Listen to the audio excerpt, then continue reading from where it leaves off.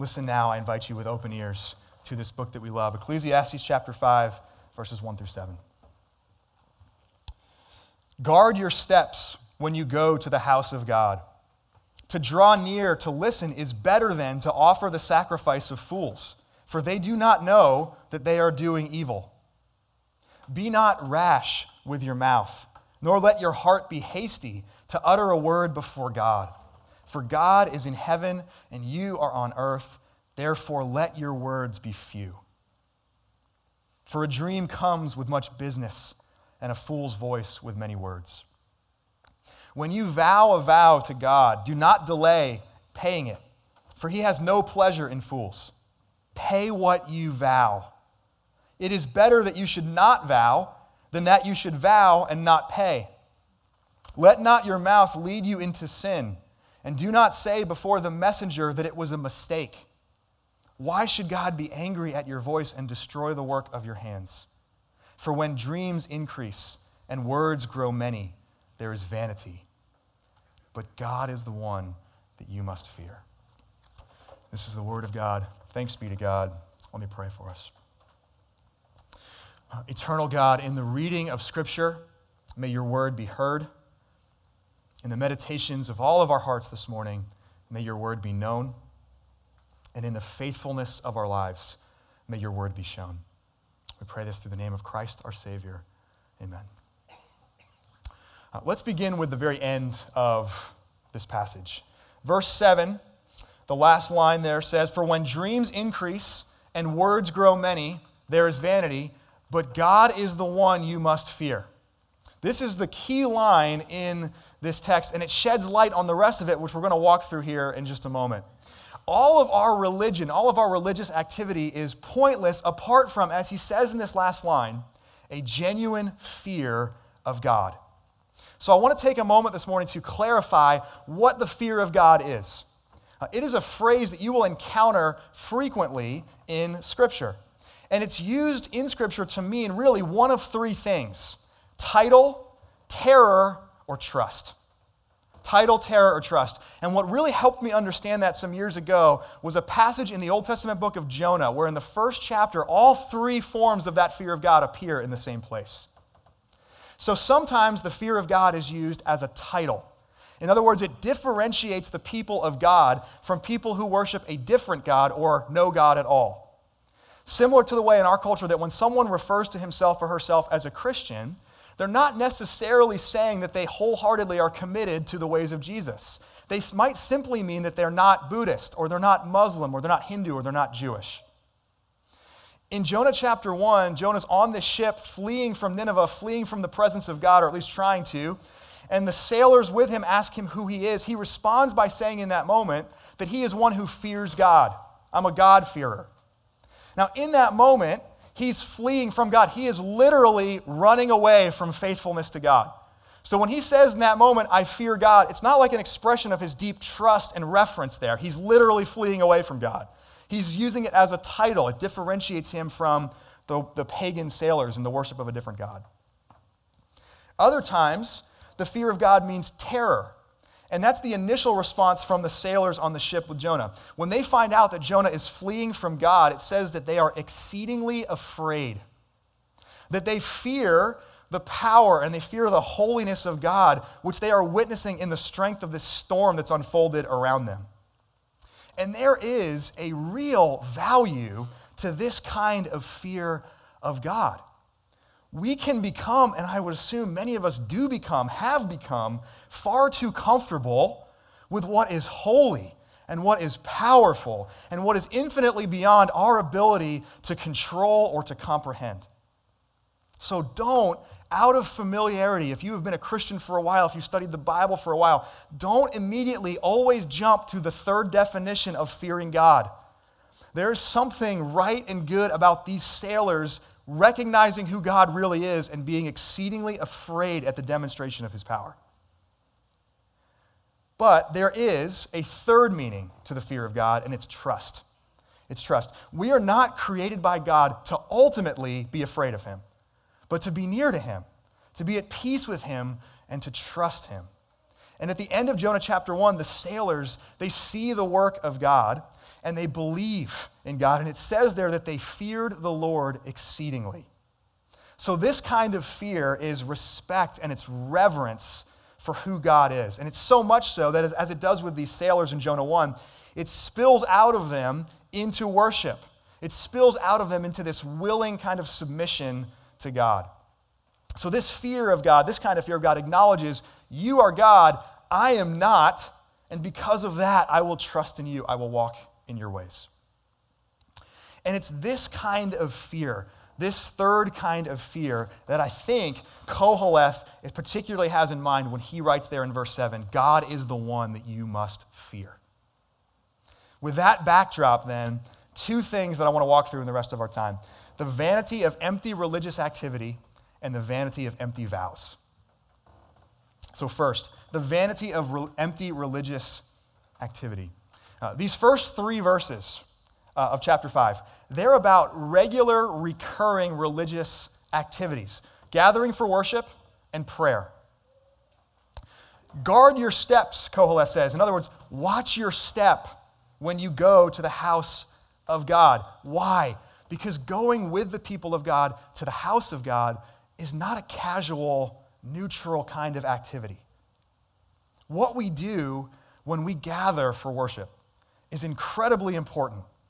And it's better, Koheleth says, to simply come and to listen than to participate in that foolishly. At the time that he writes this, one of the primary religious activities that would occur at the house of God, at the temple, were animal sacrifices. And a couple months ago in August, my friend Alec Millen was here. He preached from Leviticus about what that entailed and just the sheer number of sacrifices that would occur at the temple every single day. Sacrifices were a good and a necessary part of faithful worship for the people of God. They were commanded by God under the Old Covenant. But there's also this refrain that shows up in Scripture and that Koheleth begins to echo here in Ecclesiastes chapter 5, that what God has always been after is not really the sacrifice itself, but the heart of the one who offers it. 1 Samuel 15, behold, to obey is better than to sacrifice. Psalm 51, you do not delight, God, in sacrifice, or I would bring it. The sacrifices of God are a broken spirit. A broken and contrite heart you will not despise. Hosea chapter 6, for I desire, God being I desire steadfast love and not sacrifice, the knowledge of God rather than burnt offerings. And then there's Proverbs 15. The sacrifice of the wicked is an abomination to the Lord. In other words, this religious activity does not magically, in and of itself, and apart from a specific kind of heart posture, accomplish anything. It does not make the wicked righteous, it makes the wicked a fool to do so. It makes the wicked a fool, and rather than a good act in and of itself, the act of sacrificing becomes, as the last word of verse 1 says, evil. It becomes evil. That sounds really harsh, doesn't it? This is some scathing language in Ecclesiastes chapter 5. But think about this. The sacrificial system is God's people putting forward for themselves a substitute. It is God providing a way of atoning for the guilt of the sin of his people. So in his mercy, the righteous anger, the wrath of God against sin is going to be poured out on that animal rather than on his people. But if you aren't a worshiper in your heart, if you're just a casual participant, or worse, if you have zero intent to actually follow the way of this God, then when you participate in sacrifices, you celebrate something that you're on the wrong side of. You celebrate something you're on the wrong side of. You hold high the justice and the judgment of God when that justice and judgment for you is not salvation but your destruction. So at best, someone who worships like this, as Koheleth talks about in Ecclesiastes 5, at best they're short-sighted or they're just ignorant of what they're doing. At worst, it's utter mockery of God. It's heaping more judgment on yourself. And lest we think this is something that only applies to worship under the Old Covenant, it's exactly for this reason why you will hear myself or one of our other elders here every week tell you not to take communion if you are not a Christian. There's a more winsome and a less winsome way to say that. Both of them are true. What you almost always hear me say from up here is the winsome reason. And that is that, as Paul says in 1 Corinthians 11, the act of eating the bread and drinking the cup, when we do that, we proclaim something. It's a proclamation that we believe this to be true. And so I always say something like, you don't have to proclaim something that you don't believe. You can remain where you're seated. Actually feel the freedom to just observe and listen rather than to participate in something that you don't believe. But there's also in that a protective measure for those who aren't Christians along the very same lines of what Ecclesiastes 5 says. And it's the unwinsome reason why, if you're not a Christian, you shouldn't take communion. The very next verses in 1 Corinthians 11, Paul says, "Whoever eats the bread and drinks the cup of the Lord in an unworthy manner is guilty concerning the body and blood of the Lord." And he goes on to say that anyone who eats and drinks without discerning the body, without knowing what this is and why you are doing it, eats and drinks judgment on himself. So the table of the Lord that we come to each week, it displays the fulfillment of that sacrificial system. What we celebrate is that what animal sacrifices could never accomplish week after week and year after year, the perfect Son of God, Jesus Christ, but has by sacrificing his own body and his own blood. And so this table is a picture of the mercy of God that is held out to us. It is also, though, a reminder, a picture of God's judgment against sin that has been absorbed by the once-for-all work of Jesus. And so if you are not one who trusts in that work so that you might then receive the mercy of God, to participate at this table would be likewise to celebrate something that you are on the wrong side of. And so it would be far better for you to observe rather than to foolishly participate and in so doing heap judgment on yourself. Similarly, when we pray, which is what Koheleth gets into next, when we open our mouths to speak to the God of heaven and earth, as audacious as that thought is, we should be slow to speak. And so verses 2 and 3, it says, "Be not rash with your mouth, nor let your heart be hasty to utter a word before God." He goes on to say it's a fool's voice that comes with many words, and therefore, because God is in heaven and you are on earth, let your words be few. Let your words be few. Again, the real issue is the heart of the one who is praying. It's not ultimately about a quantity of words, like when do I kind of hit my quota and then cross it and I should not say any more words to God today. It's not about that, it's about the posture of our heart. And centuries after Koheleth writes this, Jesus is going to say of the Jewish religious leaders that they pray because they love to be heard by other people. And he's going to say of the Gentiles, the non-Jewish religious people, that they pray to their pagan deities by heaping up empty phrases. They think that they're going to be heard by the gods because of their multitude of words. But here's the reality. If God is there, if God is truly in heaven while we are here on earth, our abundance of words does nothing. He already knows who we are and what we need and the depths of our soul, the joys and the sorrows of it. And if we pray, beginning to recognize that, recognizing who we're actually praying to, then it will often lead us in the recognition in that moment to stop our mouths and to be silent and just to listen. See, the fear of God makes all the difference when it comes to religious activity. It will transform ritual into reverence. It will transform ritual into reverence. And so rather than just eating bread and drinking wine, we perceive the scandalous mercy of God and the judgment that made that mercy so necessary. And rather than heaping up an abundance of empty words, we perceive the radical and yet simply ordinary grace of God that he has opened up a way for us to commune with him in prayer. Those of us who are Christians need this kind of fear of God rekindled, because empty prayer is at least as much our problem as it is anybody else's. Our familiarity with the things of God can breed contempt, or it can breed apathy. It can breed a lack of awe, which is perhaps even worse than contempt. We take for granted that the creator and the sustainer of all things has made himself known personally, relationally, in a way that we can commune with him at all.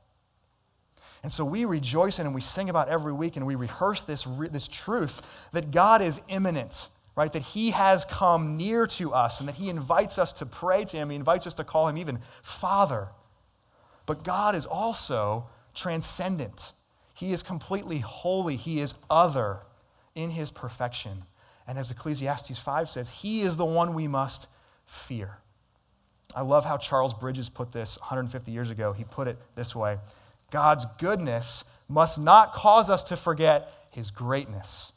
The throne of grace is a throne of majesty, and therefore the confidence of the child coming to God as our Father, the confidence of the child must be tempered with the humility of the sinner.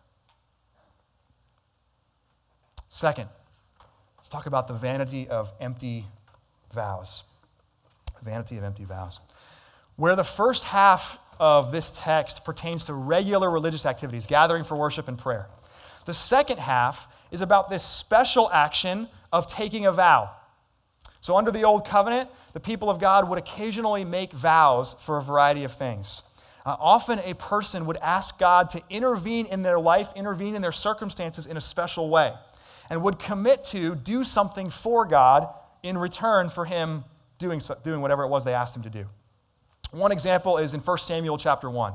A woman named Hannah is unable to have children. She desperately wants to have children, so she cries out to God, and she says, God, if you will give me a son, I will give him to you and the service of you for all of the days of his life.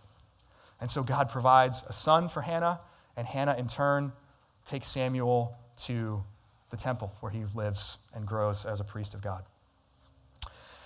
As is probably obvious, paying vows is costly. It's costly. Maybe it was an additional sacrifice, which for people in this cultural moment was part of their livelihood. Maybe like Hannah, it was having a son, but forever living distantly from them because he's in the service of God. Because of this cost, whatever it might have been, when the time would come then to pay what you vowed, there was going to be a strong temptation for the people of God to not follow through. And so Koheleth says here, be careful. Be careful. Better to never make a vow than to make a vow and not pay. Don't run your mouth flippantly with no real thought or intent of following through. Don't come back later and say, whoops, made a mistake, shouldn't have done that. That's what it says there. Don't tell the messenger, well, I made a mistake. That's like in vernacular, it's like, whoops, guess I shouldn't have made that vow. And if you do make a vow, he says, don't delay in paying it. These verses, in the ears of the original audience who would have heard this book of Ecclesiastes, would immediately elicit reminders of a man named Jephthah.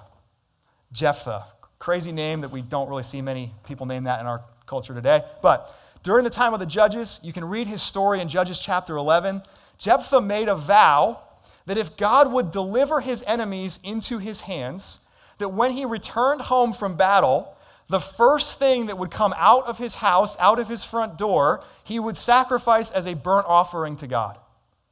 And this became, for the people of God, the epitome of a rash, hasty, foolish vow. Like, what in the world did he think was going to come out of his front door? You know, like, was he miserable in his marriage and like, maybe there's a loophole? Whatever it was, when we read Judges 11, we know it didn't play out the way he expected or wanted because he returns home. The first thing out of his door is his only child, his daughter.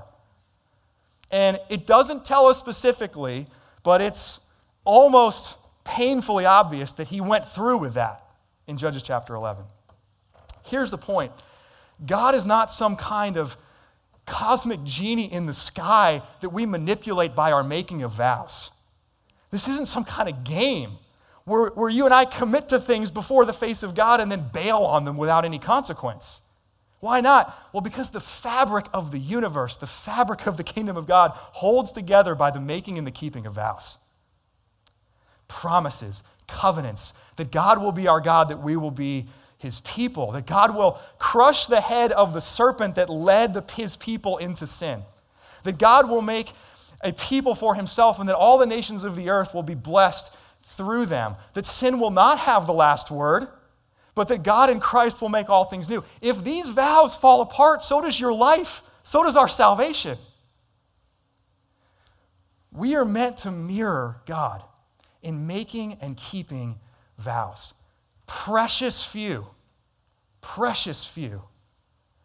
And by all means, not hastily, not rashly.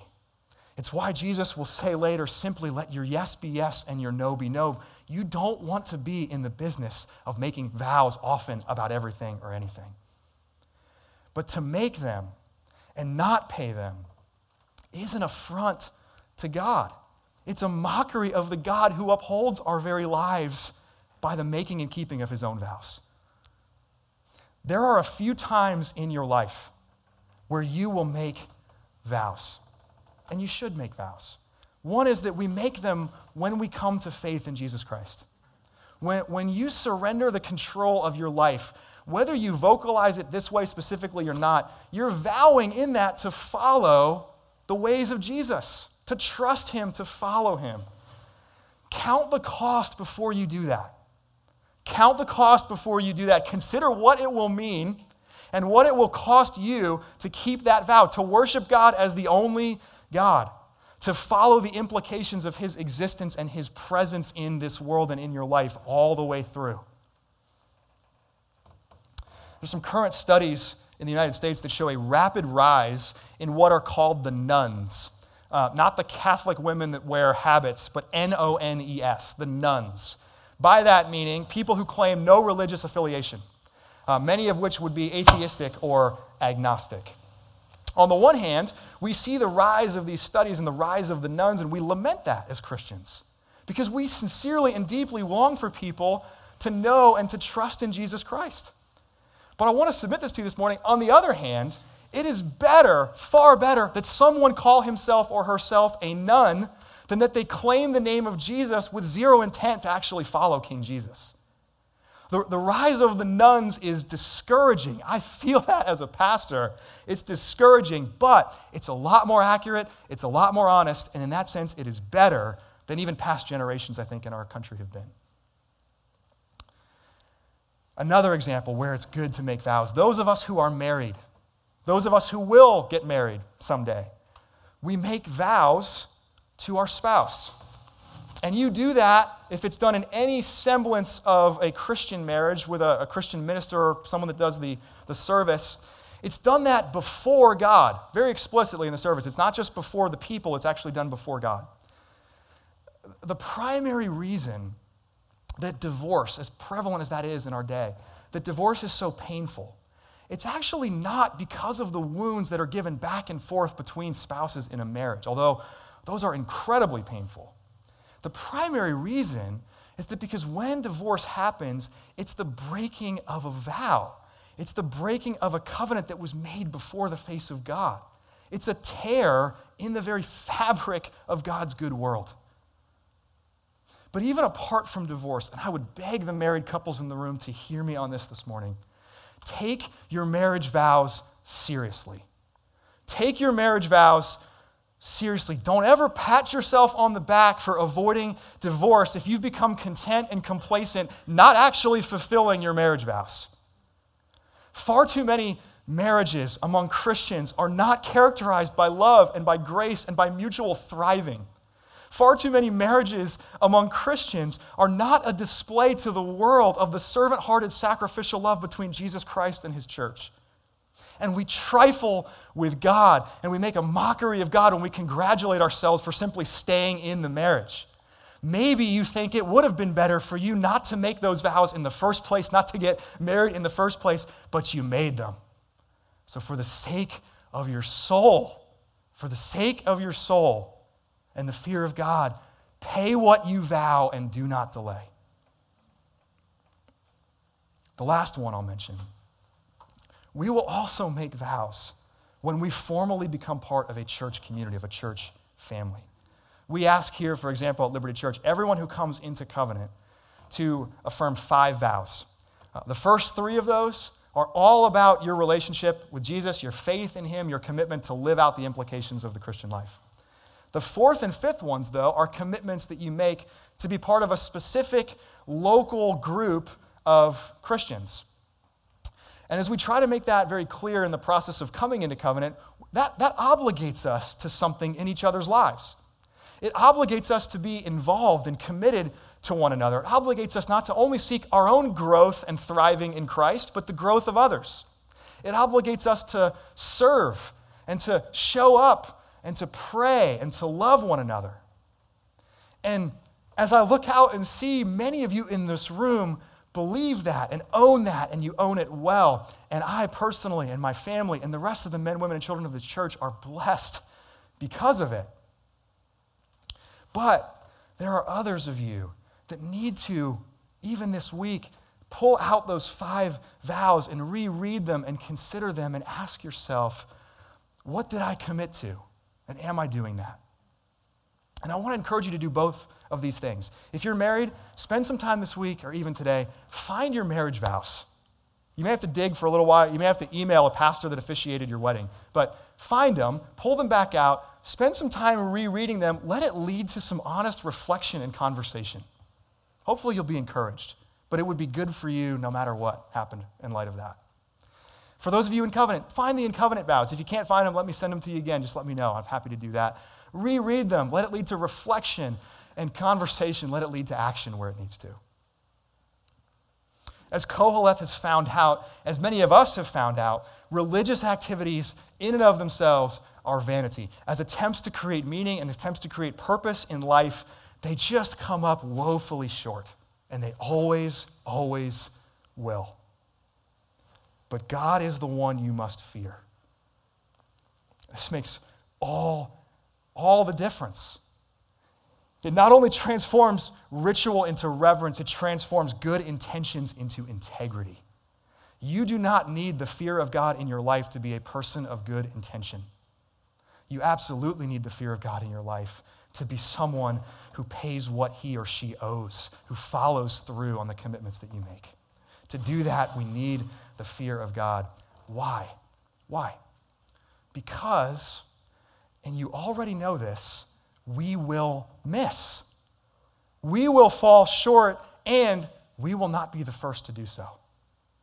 This is a God intimately acquainted with his people not paying what they owe.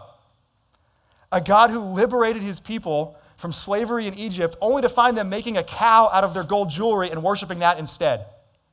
A God who called Peter out of the futility of his life and made him a fisher of men, who then heard Peter vow that he would never forsake Jesus, that he would die with Jesus before denying him, and then looked him in the eye across the courtyard after the rooster crowed.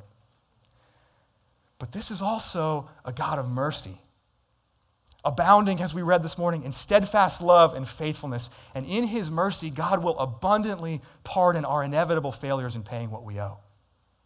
As Psalm 103 puts it, as high as the heavens are above the earth, so great is his steadfast love toward those who what? Who fear him. Who fear him. As far as the east is from the west, so far does he remove our transgressions from us. And get this, as a father shows compassion to his children, so the Lord shows compassion to those who what? Who fear him. The fear of God not only transforms us into people of integrity, it transforms us into people of genuine repentance. And the beautiful paradox is that in the fear of God, our genuine repentance is faithfulness. It is integrity. The fabric of the kingdom of God is woven with the making and the keeping of vows. But praise be to God, the vows that uphold the universe are not yours and mine. They are the very vows of God. And so when we are faithless, he will remain faithful, for he cannot forsake himself, the Apostle Paul says. And so Jesus Christ, Son of the living God, came into the world, the Spirit of the living God resting upon him, as Isaiah 11 says, and his delight was in the fear of the Lord. God is the one that you must fear, and there has been not a person on this earth ever who feared God like Jesus. No one submits to him more gladly or perfectly than him, humbling himself to the point of death, rising from the grave, ascending to the right hand of the Father, and all the promises, vows, commitments, and covenants of God find their yes and find their amen in him. So men and women, may you fear God. Worship and pray with reverence. Be slow and few with your words. Never be hasty or rash with your vows. Pay what you owe and do not delay. And when you fail, likewise, may you fear God. Cry out in repentance with confidence that you will receive mercy. Because his ultimate answer to our failure is his own faithfulness. May the fear of God lead us over and again to look upon and to believe in Jesus Christ. Amen. We pray for us. God, would you forgive our lack of fear of you? Would you forgive the ways that familiarity has led us to not have this kind of deep reverence and awe and trembling at the holiness and perfection that is you, God? Would you lead us to be people of repentance? Would you assure our hearts that our repentance is a demonstration that we fear you? Would you make us people of integrity? Would you make us people of reverence? Would we be people who worship not ritualistically but reverently and pay the vows that we vow because of and as a reflection of your covenant-making, covenant-keeping promises and vows that you have fulfilled in Christ? And it's in his name that we pray, and it's to his table that we now come. Amen.